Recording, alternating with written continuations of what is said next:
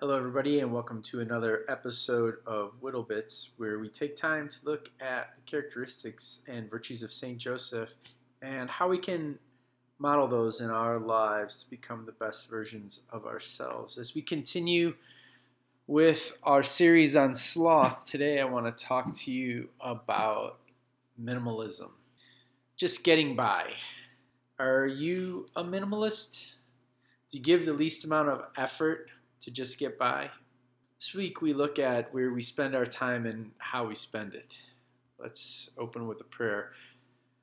Lord, we praise and honor you for creating us for you, for relationship, for love. We thank you for the people you have put in our lives to help us grow in relationship, for the world you created that was given to us to manage and tend. Bless this time and may it fill us with the fire of the Holy Spirit, that we may always have a zeal in our hearts for doing and giving our best to you in our actions, words, and relationship. Amen. Father, Son, Holy Spirit. Think about the person you have the best relationship with right now. Now, think about someone you don't have such a good relationship with. Which one do you spend more time with? Which one do you pour more of yourself into? My guess is that the person you have a great relationship with is that you work hard for it, and maybe it comes easy, but that's because you're both willing the good of the other and sacrificing your comfort for one another. My guess is that your poor relationships have the opposite qualities. You spend little time with them, and when you do, it's strained, uncomfortable, awkward, or one-sided. Recently, I did some imaginative prayer as part of St. Ignatian's 19th Annotations on the two standards of Jesus, good, and the devil, evil. For a day, I was to contemplate how the evil one is a deceitful leader and what his world looks like, how he skillfully summons people and demons and then sends them out into the world to see and hear how the evil one instructs them and gets them to set up snares and chains for people like vanity, honor, pride, in order to pave the way for them to other sins and vices. And what I imagined wasn't obvious at first, but was seemingly harmless, innocent behavior between people buying and selling at an ancient bazaar. The further I went through the city, the further I got from Christ, and the closer I got to the devil. As I was pulled through this place, I witnessed the changing of behavior along the way. The friendly haggling turned into arguing and stealing and cheating and hoarding.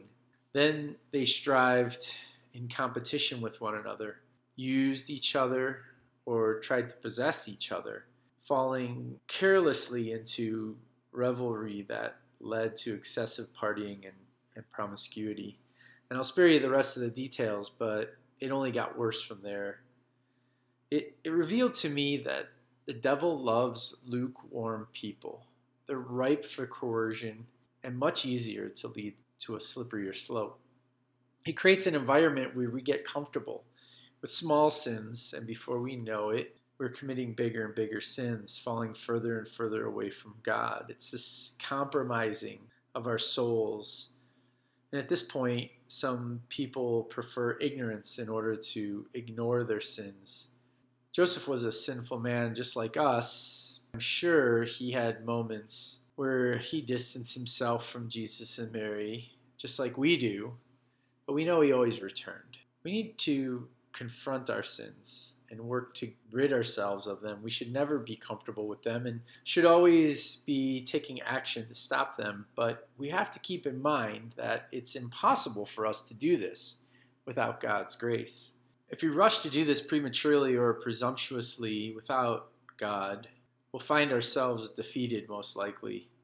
And in this way, Joseph likely relied on God's grace, as we know he was very trusting of our Lord. The devil uses this tactic to keep us trapped and to call us back. He wants us to feel defeated and discouraged so that we quit and fall back into the life of blissful ignorance. Part of the problem with this is that we aren't ignorant.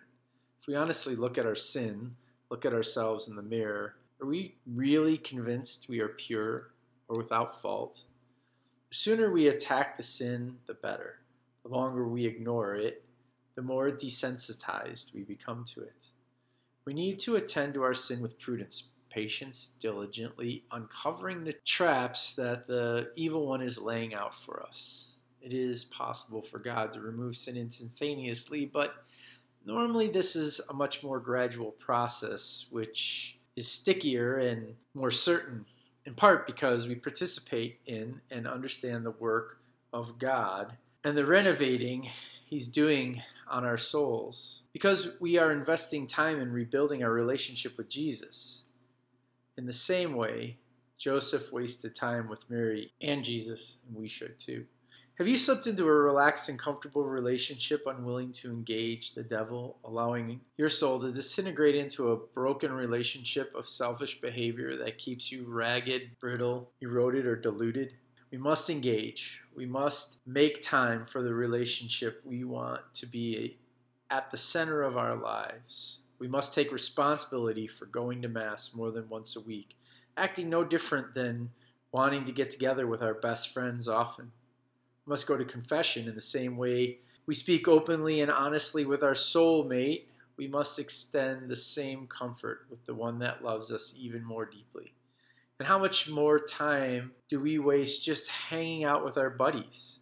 How much time do we spend just hanging out with Christ at adoration? One of the most important characteristics of building relationships is communicating with people. How often do you pray? Lord, we pray for zeal. We pray for a heart that longs to know you better, for a desire to just waste time being with you, sharing all of ourselves, good, bad, or otherwise, as Joseph did with Jesus.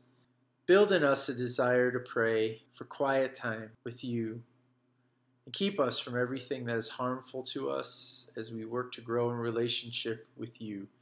Give us the heart of Joseph that longs to spend time with your Son, Jesus. Amen. Father, Son, Holy Spirit. Until next time, go to Joseph.